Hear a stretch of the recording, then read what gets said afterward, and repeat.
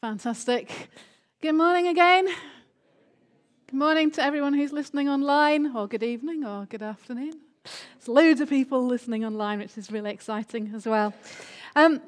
This is just a fab passage, and if you're not excited already, I guarantee that you will be as the rest of the service continues. But before we get into the depths of the passage, so to speak, I just want to touch on something that is a recurring theme throughout Revelation. There's a number of those, and it just seemed like a good moment to touch on that this morning. There are lots of numbers in the book of Revelation, and some of them are literal, and some of them are symbolic, and some of them are kind of both at the same time. So I just wanted to touch on a few numbers. You would have been super impressed at the 9:15 because our hymn numbers went like this: 1551. I didn't even plan it. It was so exciting.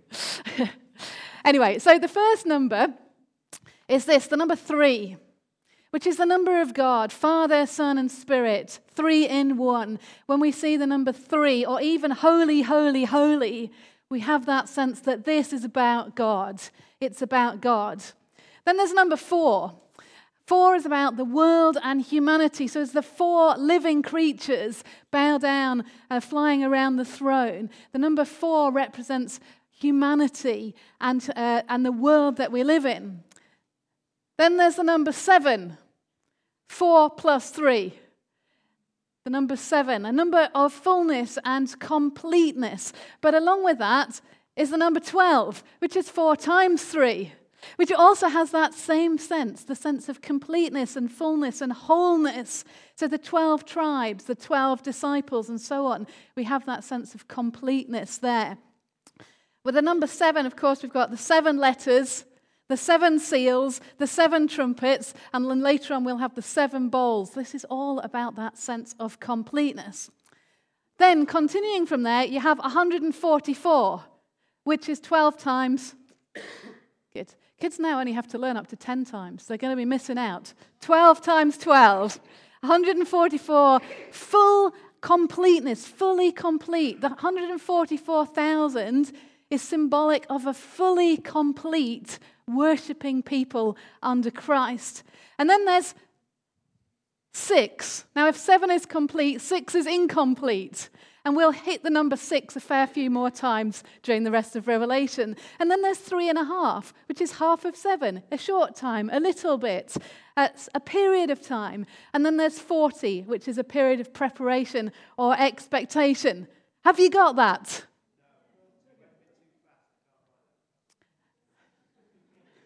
The number 7. But the thing is that we don't need to get ourselves all tied up in knots doing like A-level maths to try and work out all these things. These, the ones I've just mentioned, basically covers all of it pretty much.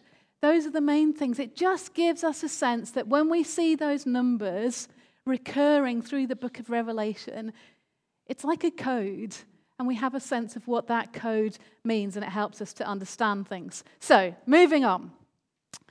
John says, "After this I looked, and there before me was a door standing open in heaven, and the voice I had first heard speaking to me like a trumpet said, 'Come up here, and I will show you what must take place after this.' At once I was in the Spirit." At once I was in the Spirit. Physically, John is still on the island of Patmos. But in the Spirit, he is seeing the throne room of God. And he uses that phrase, "at once I was in the Spirit," or "the Spirit took hold of me," just 4 times in the book of Revelation. Once in chapter 1, verse 10, when he's revealed the things that are going on earth, the letters to the churches, what Jesus sees happening in those 7 towns. Then here in chapter 4, verse 2, what he sees in heaven. And then not till much later on in chapter 17, when he begins to see visions regarding the cities of Babylon. And then in chapter 21, verse 10, and Jerusalem, he has that sense of being caught up in the Spirit again.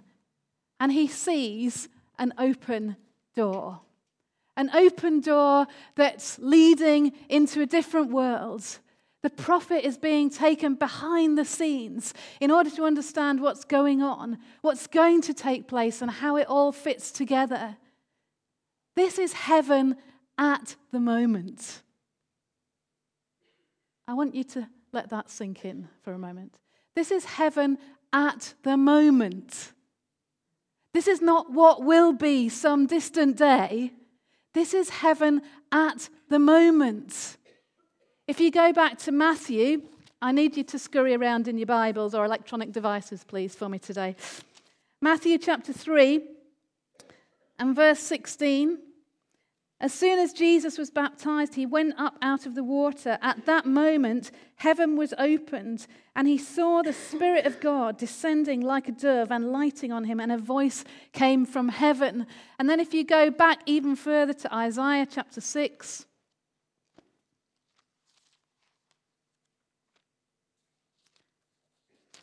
verse 1. In the year that King Uzziah died, I saw the Lord seated on a throne, high and exalted, and the train of his robe filled the temple.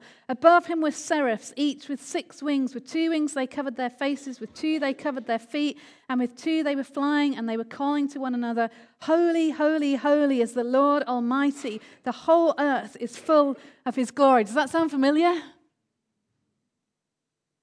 And then again, back in Matthew chapter 3 and verse 2, Jesus says these words, Repent, for the kingdom of heaven is near. It's near. And we've talked about this, haven't we, before? That there's the heaven, which is the air you breathe, and there's the heaven where the birds fly around in the sky, and then there's the heaven beyond that. Jesus says, the kingdom of heaven, literally the kingship, the rule of heaven is near. And John is told to come here. Oh my goodness me.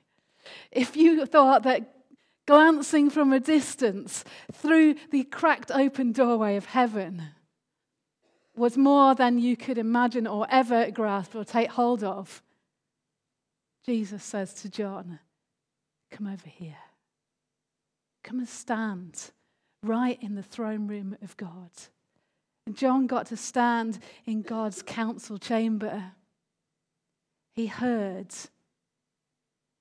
and he saw and he felt and experienced what was and what is to come. And he brought that word back to encourage the church. Come here into the very throne room of God. In the New Testament, the word throne is used 62 times. 47 of them are in Revelation. Do you think there's a message there? The throne of God is the defining reality of all creation.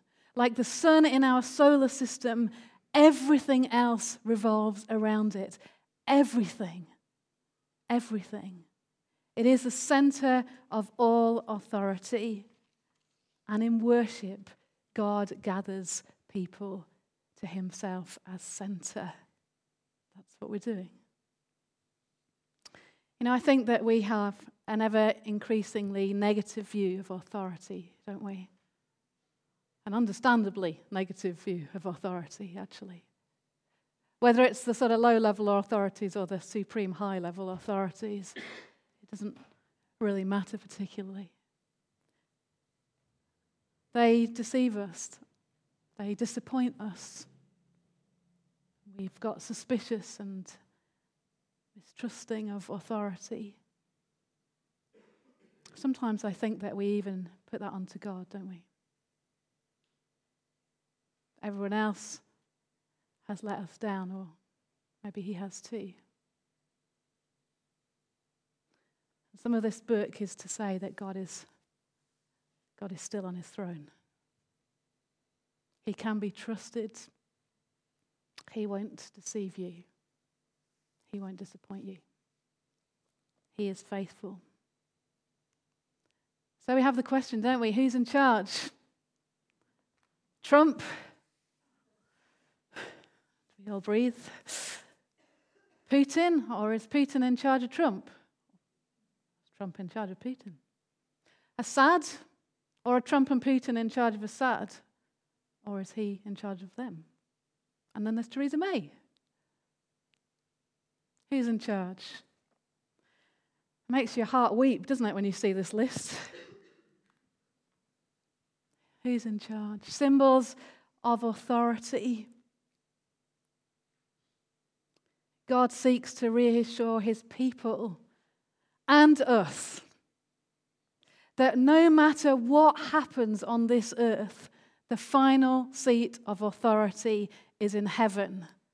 And I think that we maybe need to hold on to that a little bit more tightly. No matter what happens on earth, the final seat of authority is in heaven. You know, the early Russian communists said this: we will depose the kings from their thrones on earth, and then we will depose God from his throne in the sky. Where are the Russian communists? Turn back with me, will you, to Psalm 2. Because sometimes I think we need a little bit of this. A little bit of Psalm 2 in the light of our news stories every day of every week.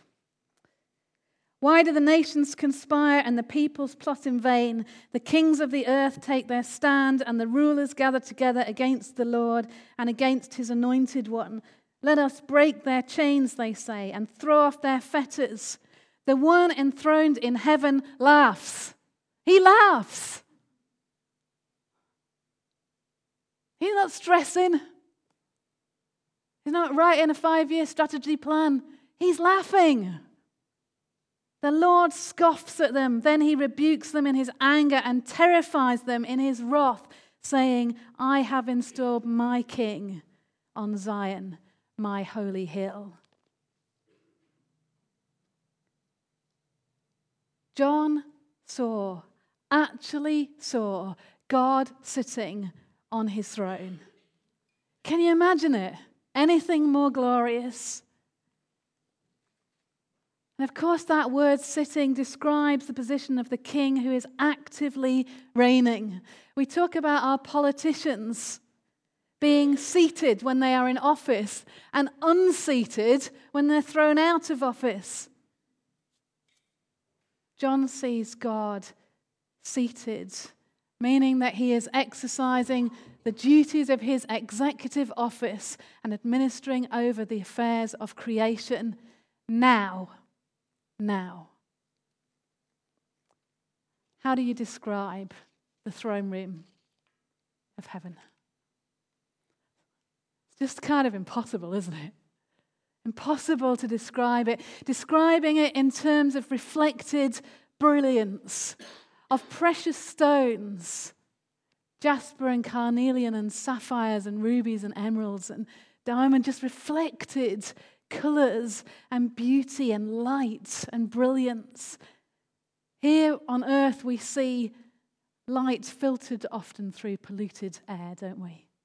Rarely do we see the true colours of things as they really are. That's why it's nice to go places where there's less pollution. And the sea is more turquoise, and the land is more green, and the sky is more blue. And I don't think we have yet imagined the colours of God's creation as he made them. And there's a rainbow, isn't there, around the throne. And it's a parallel to Ezekiel's vision. If we go back to Ezekiel, I told you you'd need to rummage around a bit. Ezekiel chapter 1.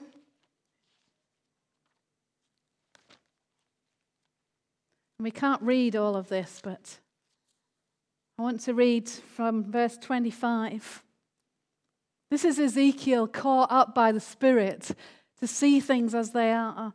Then there came a voice from above the expanse over their heads, and as they stood with lowered wings. Above the expanse over their heads was what looked like a throne of sapphire, and high above on the throne was a figure like that of a man. I saw that from what appeared to be his waist up, he looked like glowing metal, as if full of fire, and that from there down he looked like fire, and brilliant light surrounded him, like the appearance of a rainbow in the clouds on a rainy day. so was the radiance around him. Listen to this. This was the appearance of the likeness of the glory of the Lord. When I saw it, I fell face down. How do you describe the glory of God? How do you describe the throne room of God? You just using it's like this and it's like that and it seems like, because you just can't describe it. And that rainbow that Ezekiel saw, John also saw, and it brings back to imagination the rainbow of Noah's time, a promise of hope and faithfulness. But you know what? On the coins of that time, the Roman emperor was on his throne, and behind his throne was a rainbow. Because this is polemic too. Caesar is not Lord. Jesus is Lord. Caesar is temporarily on the throne, but God is eternally on his throne. And in front of the throne was a sea of glass. And we think of the Red Sea and God rescuing. And we think of the sea in the temple, a bowl of bronze where people came and they purified themselves as they came to worship. And in Roman homes, they had the pluvium where people washed their hands as they came into the home. We can't come to the throne of God without his cleansing and purifying in our hearts. And around the throne were the 24 elders. 12. Yeah, remember that? 12 tribes of Israel and the 12 apostles, that sense of completeness. In their white robes, symbolizing purity and victory. And around the throne was thunder and lightning. This is a multi-sensory experience here. It's not two-dimensional. It's not even three-dimensional or four-dimensional. It's kind of bigger than that.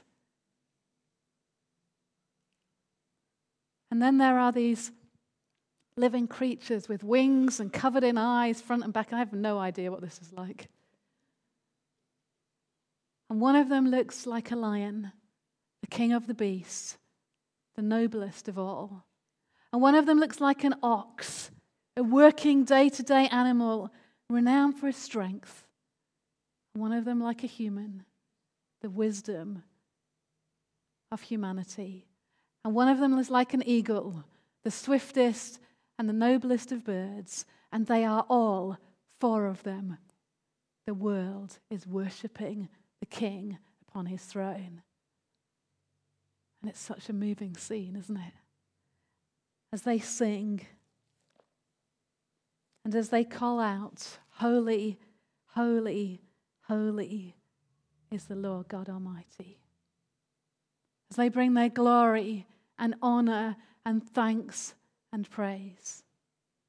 And as they take the crowns that they have been given and they throw them at his feet. And if ever you aspire to having a crown for something that you have done for the glory of God, then only ever aspire to having it so that you may put it down and worship at his feet. Somebody said to me after the first service that our Queen reputed to have said that she hopes that Jesus comes back while she is still alive so that she may throw her crown at his feet in worship. It's beautiful, isn't it?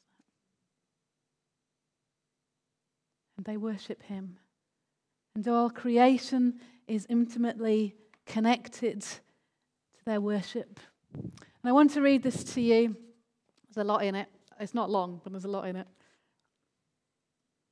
But it just seems so important to me when we talk about worship together. We worship so that we live in response to and from this center, the living God. Failure to worship consigns us to a life of spasms and jerks, at the mercy of every advertisement, every seduction, every siren. Without worship, we live manipulated and manipulating lives. We move in either frightened panic or deluded lethargy, as we are in turn alarmed by spectres and soothed by placebos. If there is no center, there is no circumference. People who do not worship are swept into a vast restlessness, epidemic in the world, with no steady direction and no sustaining purpose. And you thought it was just about singing a few songs? Now, Jesus speaks to the church in Pergamum, and he says to them, I know where you dwell, where Satan's throne is. And within an instant, there's this amazing opening scene of the throne room of God. And as they talk about the throne rooms, there's a parallel sense in their minds of Caesar's throne room. And we have this ever power struggle between the kingdoms of this world and the kingdom of God. But the powers of this world are a parody, aren't they? A cheap imitation, copies of the one power who truly reigns. And John is given this amazing, amazing vision of an incomparable throne, an unrivaled throne, a glorious throne that sits above every other throne.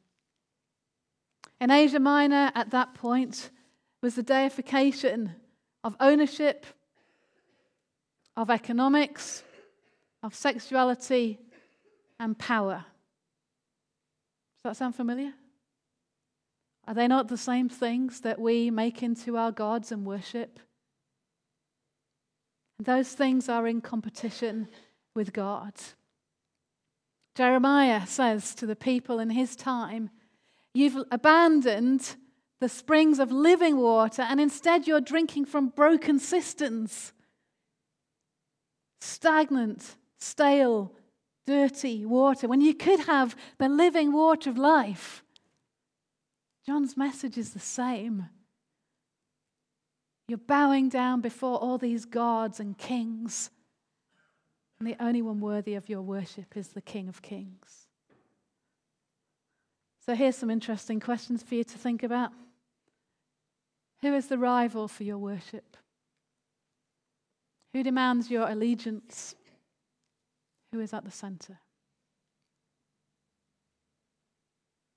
If you want to know the answer to that question without being silly and unrealistic, look at where you spend your time and your money and what you think about most. And that will help you to answer the question.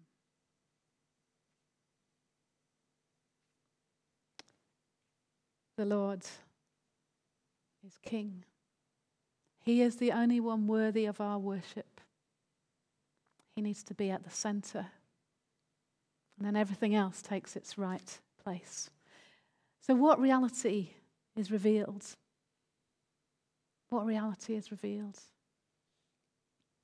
Around us, below us, beside us, behind us, and in front of us. This song fills reality. Holy, holy, holy is the Lord, who was and who is to come. When we praise and when we worship, we add our voices to that beautiful moment in heaven. When we praise and when we worship, we are there. There is nothing ordinary about a church worship service. There should be nothing boring about worshiping God. It's the very reason that we've been created. We're going to be doing it for all eternity. And I wonder if we see that. You know, just sometimes you get a glimpse, don't you, that this is not all there is. That we are doing something in conjunction with other people across the globe of every tribe and tongue and nation. And that we are joining with the angels. I've sometimes sat in that corner with my flute, which is my happy place. Do that for all eternity. And I think there's something more. I can hear the angels singing. You know, we join with something that is more than what we are. And we might sing out a tune and we might sing the wrong words and we might not even like the song. But if we're focused on God, we join with the worship of heaven. What a greater opportunity could we ever have than that? I've told this story before, but I want to tell it again. Some years ago, 1989, in Czechoslovakia as it was then, the Velvet Revolution took place. And a key figure in that was a guy called Václav Havel. He became the prime minister, but he was really a poet and a playwright. And it was called the Velvet Revolution because no blood was shed. It was a subversive revolution. It came from the people. And things just changed. And he said this, and it lives with me, this quote. We had our parallel society, and in that parallel society we wrote our plays and sung our songs and read our poems until we knew the truth so well that we could go out onto the streets of Prague and say, we don't believe your lies anymore, and communism had to fall.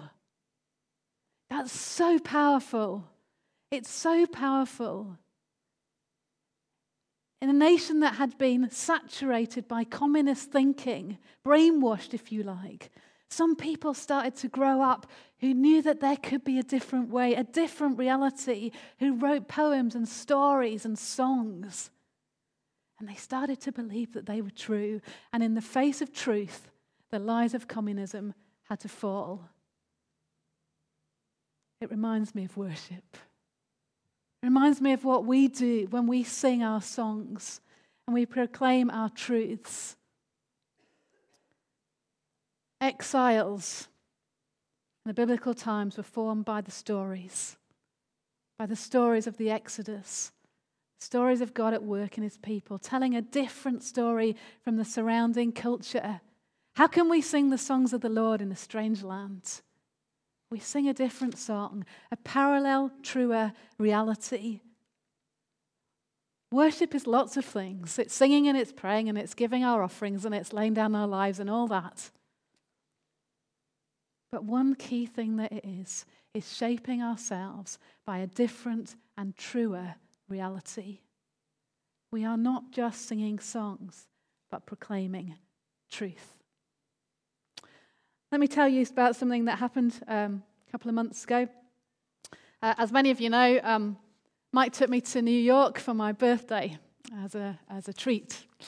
And around that time, at the beginning of December, I started having some really bad migraines. And I've had them on and off through my life, but I haven't had them so much recently. And so it was a bit of a kind of shock, and they were really, really bad. Tended to wake up in the middle of the night or early in the morning. And if you've never had a migraine, thank God. And it's hard to describe that all-encompassing sense of pain and whole body ughness and feeling sick and just wanting to curl up like a wounded animal and preferably die. That would be preferable at that point. So not nice. Don't aim for one. So I started having a number of these. When we went to New York, we needed to drive from our house to Manchester, plane from Manchester to Heathrow, and then Heathrow to JFK. We got up at 3:30 in the morning. I woke up, my whole body completely subsumed under this migraine. Just hard to describe how awful I felt, really. And I just thought, I can't do this. I can't. So I got up, got dressed, still going, I can't do this, with another voice in my head going, but can't isn't an option at this particular point. Normally can't is an option, but on this occasion can't was not an option. And I stood in the bathroom just thinking, I can't even walk down the stairs. I don't know how I'm going to get in a car and do 2 flights. I just don't know. And we've sung a song occasionally, more recently, but occasionally, and I've never ever been able to remember the words for the song, and I'm quite good at remembering song words. And as I stood in the bathroom, the first line of this song just came into my mind, and it says this: God, I look to you, I won't be overwhelmed. That was it. I couldn't remember any more of it, and I just said it, and I said it, and I said it, and I said it, and I said it all the way as I walked to the car, and I got in the car, and by the time we got to Rawtenstall, I could actually look at a map and speak. Now, if you know what having a migraine is like, that's not normal. And I was a bit fragile, but we got all the way to JFK, we got on the train, we got to our hotel, we dumped our bags, and we went out for the evening. God, I look to you. I won't be overwhelmed. It doesn't always happen like that, but it did in that moment. It was truth. Truth. And this is the backdrop for our lives, isn't it? This scene, this heavenly perspective of what is and what is to come. And Rachel, thanks for inviting people to use their imagination, and Matt, that's so helpful, because we need to do that. We need to fill our imagination. We need to capture our hearts with awe of the person and the presence of God where we are. And some of us are really good at that, and some of us are rubbish. So read this chapter of Revelation. Read the first 3 chapters of Ezekiel. Read Daniel chapter 7. Let that song be sung. Let your imagination be filled with this reality. Let this be the opening scene for the everyday of your life. This opening scene be your opening scene. What if you woke up and allowed this heavenly scene to be the opening scene of your day? What would be different? What would be different? What if, before you stepped off the bus or out of the car at work, this scene was the opening scene? What would be different? What if before you closed your eyes and bowed your head, this scene was the opening scene for your prayer time? What would be different? This is the challenging one. What if, before you spoke to your spouse or your children or your friend, this scene was the opening scene of your conversation? What if before you made that choice at the point of temptation, this scene was the opening scene of your inner deliberations? What would be different? What if before the tidal wave of obligations, what if before your computer booted up, what if before you wrote that check, what if before your meal or your holiday or your ambitions or your conversations with a colleague, what if this scene was the opening scene, the backdrop? What would be different? What would be different? You know, we need to gain a true sense of awe, don't we? In the authority of our God, in His power and presence. I came into work on Thursday morning and walked into Mick's office to say hello. And Mick said to me, "I think I've got us in a spot of bother." So I said to Mick, "Why, what have you done?" I didn't say this time, by the way. And he told us a great story. He said, "Well, I was sitting outside Being Loved on Wednesday afternoon." Being Loved is Mick's parish, by the way. And a number of people had spoken to him during that time. And the lady who's the manager of the Age UK charity shop came across. Mick's chatted to her before about some quite important things. She came across and she went, "You're just the person that I need." It's always a bit frightening when people say things like that. And then she said, we had a bit of an incident in the shop. I think it was last week. She said someone was near the door in the shop and a book flew past their heads, jumped off the shelf, and landed on the floor. And this person was completely freaked out, and they went, "You've got a poltergeist in your shop." They were properly frightened because everything about the scenario didn't make this a logical thing to have occurred. So they were really frightened. And increasingly, the volunteers in the shop over the previous few days had become more frightened as well. And And some of them were saying, I don't want to work in here. I don't want to volunteer when it's dark. I don't want to be on my own. So this lady had the presence of mind to think that maybe Mick representing the church, Mick representing Jesus, might be the answer. Which is great, isn't it? So I said to Mick, okay, well, so they wanted something to be done. So I said to Mick, you're not going on your own, I'm coming with you. And then we got a few people to pray as well, because that's a good thing to do. And we sorted ourselves out, and we got straightened up, and we prayed. And then we went down there. She was there, the area manager was there, and a volunteer. And we went up to the attic, thought we'd start at the top, didn't even know there was an attic. We said, where's the book? The book was about this big, a big hardback children's book. It was Enid Blyton. I don't think there's anything particularly evil about that. And we prayed, and we said, this is what we're going to pray. Jesus is Lord over this place. Jesus is Lord. No power of darkness can be in this place. We're going to pray peace on here. Is that okay? Because we needed to know it was okay. They went, that's fine. They had quite a good understanding of what might have been going on, actually. And we said, well, do you want to be here, or do you want to go somewhere else? And they, oh, no, we're fine. So they hung around whilst we prayed. We prayed on the next floor, and we prayed on the ground floor. We looked at where the book had come from, and there was no way that a book had accidentally fallen off a shelf.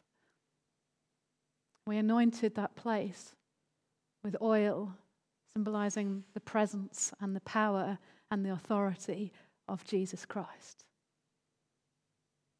You know, if we didn't have that opening scene as the backdrop for our lives, we'd have gone, oh, I don't think we can do that. But Jesus is Lord. And there is no inch of this creation over which he does not say, it is mine.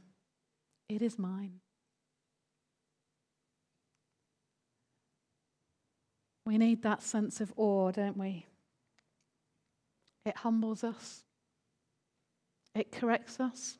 It encourages us. It guides us. It makes us confident when we don't feel like it, do we, Mick? It sets the tone for what is to come. And so often our opening scenes are written by our own pride, our fears, our doubts, our anxieties, our lust, or something else. So we need to cry out to God, don't we, this morning, again. We need to ask him that because of Jesus, will he give us new eyes? Do you ever feel like you're blind? That you have spiritual cataracts on? You can't see it. Ask him to make you see that vision. Let's ask his Spirit to come jumpstart those words inside of us, to set them on fire so that we might know something of what John did when he walked through that open door in heaven. I'm going to ask Matt to come and continue to lead us in worship.